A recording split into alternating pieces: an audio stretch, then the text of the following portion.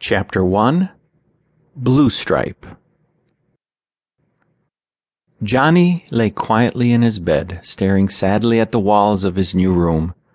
He had neither brothers nor sisters, and he felt very lonely. He and his parents had just moved, and it was his first night in the old house with creaky stairs and dark hallways. Johnny's mom said it was built over 150 years ago. Everything in the house was old, except for Johnny's room. Johnny and his parents were surprised when they had first walked in.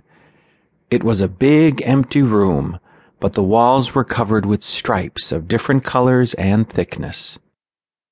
"These walls have to be repainted," his dad had said, firmly.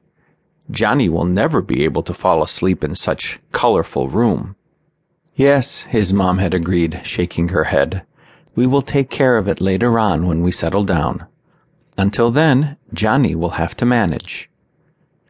Johnny went to bed at his usual time, but he could not close his eyes.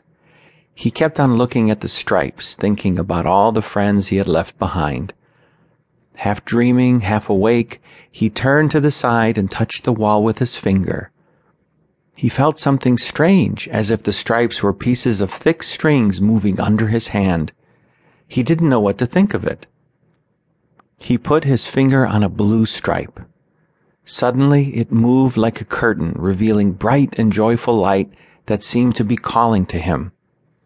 Johnny wasn't afraid. He stood on his bed and walked right through the blue stripe into a bright light full of an unknown adventure.